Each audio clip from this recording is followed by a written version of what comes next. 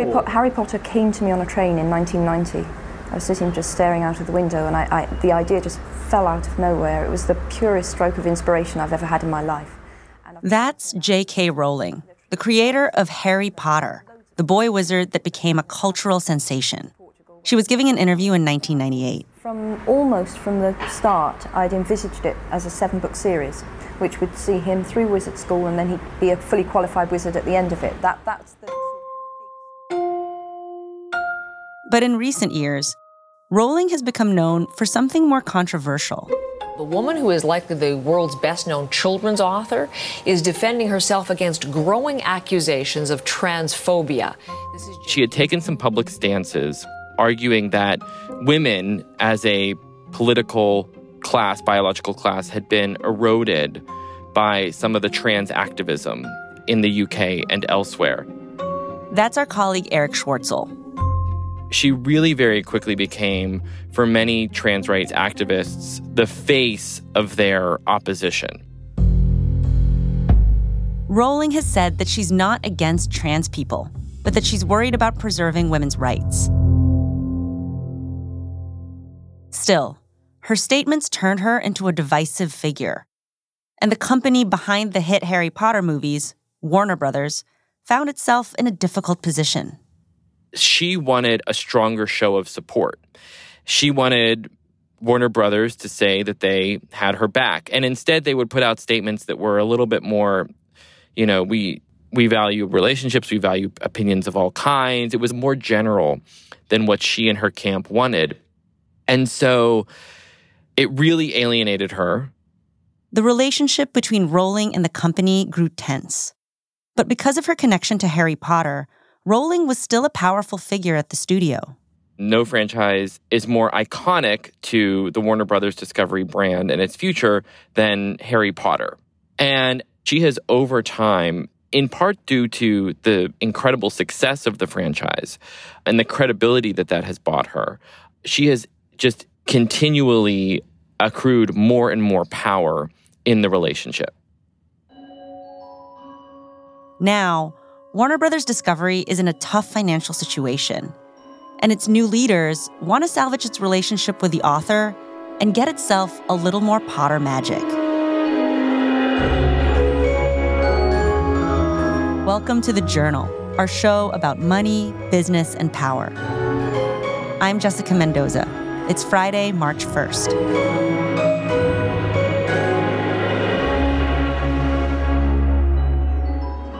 Coming up on the show, Harry Potter and the author conundrum.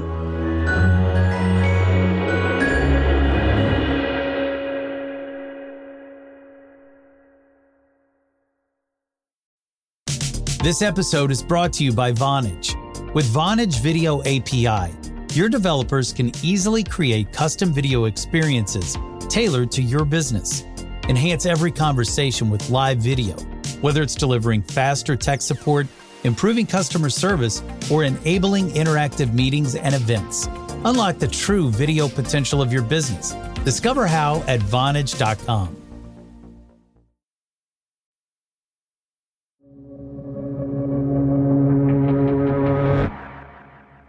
Are you a big Harry Potter fan? I am a fan. I mean, I'm 37, so I was at the perfect age for Pottermania. Right. And so I read all the books almost as they came out. I do remember going to get either book 5 or book 6 at midnight at the local Barnes & Noble and reading it that night. Mm-hmm. So which Hogwarts house are you? I've thought about this. I think most every journalist is a Ravenclaw. I agree. I was going to say. Overachieving readers with a healthy amount of wit. Yeah, I think we're Ravenclaws. J.K. Rowling started to build her wizarding world in the 1990s, and Warner Brothers saw potential right away. Before the first book was even released in 1997, a producer at the studio got a look at an early copy. This might be the single greatest bet in modern Hollywood history because there was a producer named David Heyman who read the unpublished manuscript of the first Harry Potter book He liked the idea, he liked the characters, he thought it had something, and he took it to Warner Brothers in early 1997, and they secured the rights to the series. From the get-go, J.K. Rowling wanted to be closely involved in how Harry Potter would be adapted. J.K. Rowling made it clear that she did not want it to be a, sign here on the dotted line and we'll get you 2 tickets to the premiere. It was going to be a very close relationship because, as she would often say, these characters were like her children and she was going to have joint custody. So what was her influence? The key to understanding her leverage at that time was that she really was synonymous with Harry Potter.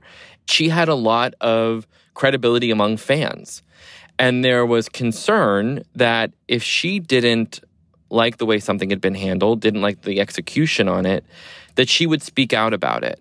And that could potentially alienate millions of fans from their product. The concern there sounds like if she said, this wasn't really how I envisioned it, that fans would side with her over the studio. That's right. So the famous example that came up in the course of my reporting was an interview that she gave early in Pottermania on 60 Minutes. And at the end of the interview, they're talking about all of the offers that she is fielding to put Harry Potter on T-shirts or put him in airplane commercials or put him anywhere they can. If people could see the kind of offers I've had to use Harry in advertising and publicity and all sorts of ridiculous, frankly, things, and I've said no to absolutely all of them. I think she really has always from the start known how oversaturation can really cheapen a franchise or diminish a property. And so at the end, the interviewer, Leslie Stahl, starts asking her about a future in which Harry Potter might be on TV or might be in an action figure. You've got to have a television series. You're going to have action figures. I don't know about the television series. Possibly. Action figures. Don't say action figures. And you can watch J.K. Rowling visibly blanch at the idea. Well, whatever. I'm a mother. I hate action figures. And she looks a bit shocked at what she's saying. And then there's this moment where she says... And I can only say now to all the parents out there, if the action figures are horrible, just tell the kids that I said don't buy them. Sorry, Warners. And she's shocked at what she said, and she says, sorry, Warners. And that's the last note of the interview. Is that common between creators and their IP? Like, the way that Rowling viewed Harry Potter and the type of control she was able to have over it as a result. Like, I'm thinking about George Lucas and Star Wars with Disney. Like, is this type of relationship something that we see in other parts of the business? Well, you're getting at like a core element to this story, which is that there's always tension between the creator of a story and the studio that is charged with telling it. There's always going to be that tension. But I think in this case, it is singular because probably not since George Lucas have we had a book or a film or some work of art so closely associated with an author. How far did Rowling's influence go in Warner Brothers over the years? Oh, I mean, I would talk to people who, frankly, I would hang up and I would think to myself, is J.K. Rowling the most powerful person at Warner Brothers Discovery? So, for instance, starting around, I think, 2015 or 2016, they started hosting these meetings where everyone would go to London or New York and meet her, usually about twice a year, and basically fill her in on all of their plans. And J.K. Rowling dubbed them the Ministry of Magic meetings. And they'd sit around the table and they'd say, here's what we're thinking about doing here. And she might, in that meeting, issue a yes or no vote. Wow. So she had veto power, essentially. She did. I mean, it was de facto veto power. Rowling wanted to be involved in all kinds of decisions. And over time, that started to wear among the folks at Warner Brothers. There were a lot of executives who at various times were ready to pull their hair out. There's this story I heard about the chocolate frogs, which are these, like, they're exactly what they sound like. They're little frogs made of chocolate, and they're from the books. and you can buy a version of them at the parks. And at one Naturally. Exactly. And at one point, J.K. Rowling emailed the executives at Warner Brothers and was asking them why the chocolate used in the chocolate frogs wasn't sourced fair trade. Wow. But although Rowling's attention to detail frustrated many at Warner Brothers, Harry Potter became a global phenomenon. How much is the Harry Potter franchise worth today? Billions of dollars. I mean, untold billions of dollars. I mean, it stretches from books that are still bestsellers. Chapter 1. The Boy Who Lived. Movies that are among the highest grossing films in Warner Brothers history. You're a wizard, Harry. I'm a what? A wizard. I think probably the way that most fans are interacting with the franchise today is probably through the theme parks. Hey everybody, today I'm at one of my favorite places on the planet, Universal's Wizarding World of Harry Potter. And then, of course, in video games, which is a relatively new development, but a massively successful one. There was a game that came out last year called Hogwarts Legacy. Now it is time to add your own story to these hallowed halls. That was the best-selling game of 2023. It ended up generating more than $1 billion in revenue. Wild. Then that's just on one game alone. And we haven't even covered toys, merchandise, the Broadway show that's still going. I mean, it really is just a cash machine. But it wasn't pure magic. Starting in 2019, Rowling began making those comments on gender and sex. At one point, she mocked the term people who menstruate. In another tweet, she wrote, quote, "If sex isn't real, the lived reality of women globally is erased. I know and love trans people, but erasing the concept of sex removes the ability of many to meaningfully discuss their lives." Some Potter fans were hurt. From their point of view, the creator of one of the world's most famous outcasts was herself targeting a marginalized group. So J.K. Rowling has been back on the transphobia train recently. The fact that she has chosen violence when she has had every chance to choose love and learning reveals the true nature of her character. It's a topic that won't seem to die, so let me make something very clear. If you buy the Hogwarts Legacy game, you are contributing to transphobia, even if you consider yourself an ally, even if you yourself are trans. Rowling has said that she is not attacking trans people. In a tweet from 2020, she wrote, quote, "I respect every trans person's right to live any way that feels authentic and comfortable to them." Here she is on a podcast called The Witch Trials of J.K. Rowling. Women, by virtue of their biology, are subjected to specific harms, specific pressures, and require certain protections. And that is inextricably linked with our biology, and we cannot fight for our rights without naming and accurately describing what makes us different from men. The controversy around Rowling largely didn't impact Harry Potter's commercial success. Even though some fans weren't thrilled with the author, they were sticking with Harry. But the stars of the Harry Potter films distanced themselves from Rowling. And in 2022, when HBO Max released a special celebrating the first film's 20th anniversary, almost everyone from the original cast appeared. So Daniel Radcliffe and Emma Watson and Rupert Grint, all of whom we were first introduced to when they were prepubescent, are now these young adults. How do we all feel being back and talking about this? Well, really emotional, obviously. They gather to have this reunion/nostalgia fest about the Harry Potter films and bringing them to life. Right. And yet, one very notable person was missing from that reunion. That's right. J.K. Rowling herself. She said she didn't want any involvement with it. But perhaps surprisingly, the executives at Warner Brothers were very relieved when they heard that that was the case. And so it was one of the moments when her kind of public image and how that had changed really came to a head in the business relationship. But just a few months later, Warner Brothers would become Warner Brothers Discovery. And a new CEO was ready to bring Rowling back into the fold. That's next.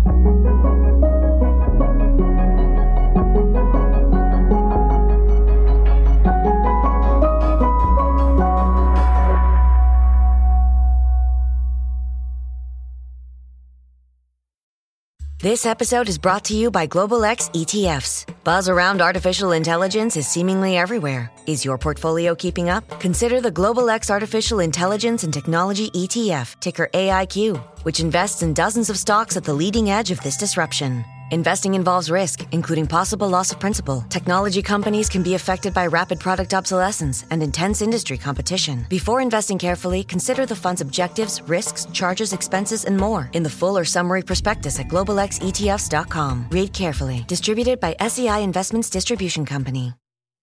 This episode is brought to you by Natrol. Natrol is America's #1 drug-free sleep aid brand, helping you fall asleep faster and stay asleep longer. Natrol melatonin gummies are made with clean ingredients, like 99% pure melatonin, to work with your sleep cycle, helping you sleep better, making the next day your best day. Natrol. Sleep tonight, live tomorrow. Shop now at natrol.com. This product helps with occasional sleeplessness. These statements have not been evaluated by the FDA. This product is not intended to diagnose, treat, cure, or prevent diseases.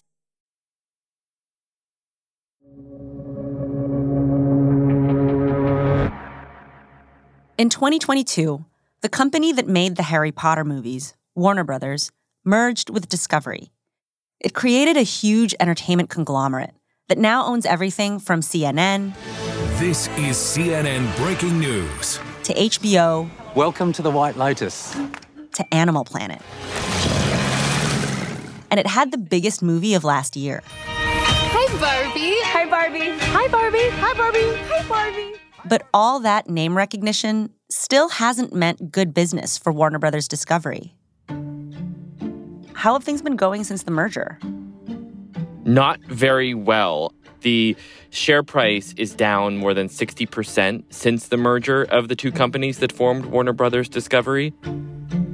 There's a sense when you talk to people that they don't really know what the future holds for a company, which is obviously an interesting thing to hear about a company of any size, but when it's as big and as storied as Warner Brothers, you really sit up and notice. Fixing Warner Brothers Discovery is the job of new CEO David Zaslav. And one of his first orders of business was to build up the Harry Potter brand. It was still a huge moneymaker for the company. But the recent spin-off series, Fantastic Beasts, was a commercial disappointment. The series was supposed to have 5 films, but the future is in doubt after only 3. To reinvent Harry Potter for a new generation, Zaslav needed to salvage the relationship with J.K. Rowling.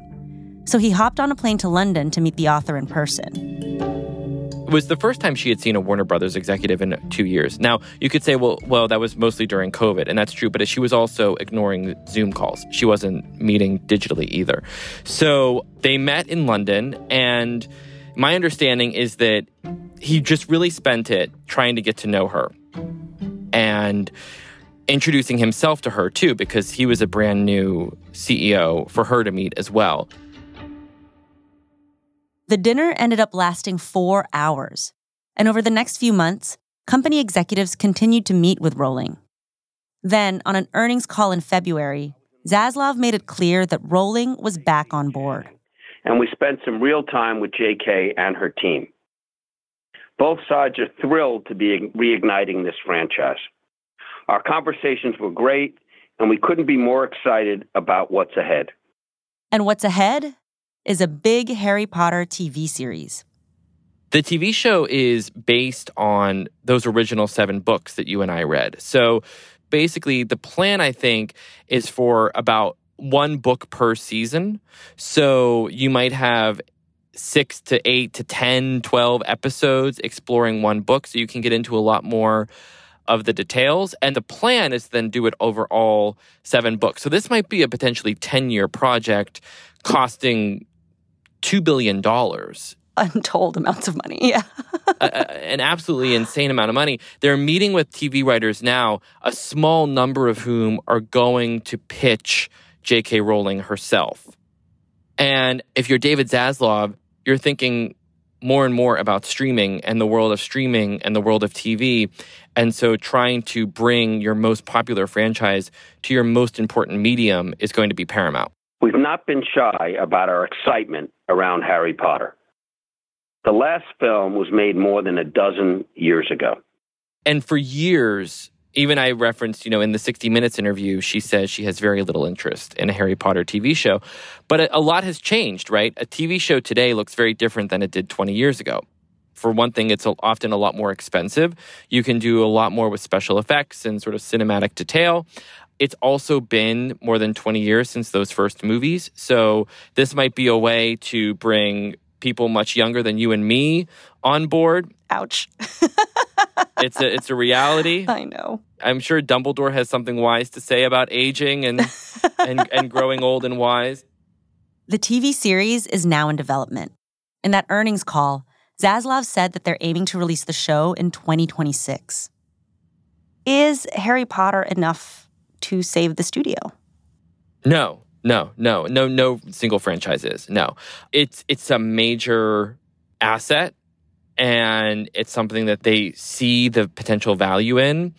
But the larger questions facing not just Warner Brothers Discovery, but the traditional studios are so broadly existential and governed by such major trends that no spell or cast can fix it. So there are 7 canon Harry Potter books. Eric, if the Warner and J.K. Rowling story was spread over 7 books, which book are we reading right now? Okay, well, let me think through. Okay, Goblet of Fire. Mm-hmm. Jump straight to the middle, right? Yeah, I don't think the story's over. We certainly don't have any resolution. So I would say Goblet of Fire for a couple reasons. Goblet of Fire, book 5, is like, when that came out, that was like peak Pottermania, like millions of copies sold in the first 24 hours. And we are certainly there when it comes to the overall franchise. It is on fire. But as we all know, this is a very combustible relationship. And so I think the fire metaphor works well in many different ways here. So I'd say we're on book 5. But Goblet of Fire is book 4. Oh, it is? Oh, God. Then we're on book 4. Oh, sorry. I'm sorry. For some reason, I thought it was book 5. Everything I just said, though, still holds. No, I actually think it makes sense. It also, book 4 was also the book. I am revealing so much of myself here. Book 4 was also the book that kind of opened up the universe, right? Like before that, everything happened at Hogwarts and you didn't really know whether there was anything else going on. And then they introduce all these other schools, all these other like spaces in the Harry Potter universe. And I feel like just everything that we've talked about, like it's opened up a lot more than it had previously. Oh, that's a far richer literary analysis. I like that, yes. I'm not totally supposed to be doing the analysis here. Totally agree. Well, thank you for this amazing conversation. Really, really enjoyed it. Yeah, me too.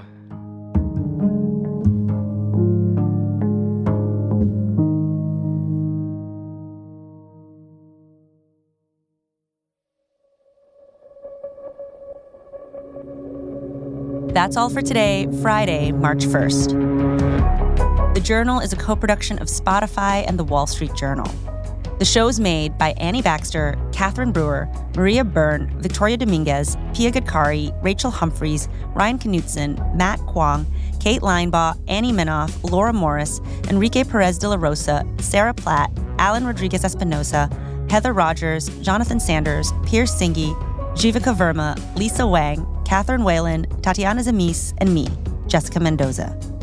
Our engineers are Griffin Tanner, Nathan Singapok, and Peter Leonard. Our theme music is by So Wiley and remixed today by Peter Leonard. Additional music this week by Peter Leonard, Billy Libby, Bobby Lord, Emma Munger, Nathan Singapok, Griffin Tanner, So Wiley, Extreme Music, and Blue Dot Sessions. Fact-checking by Mary Mathis.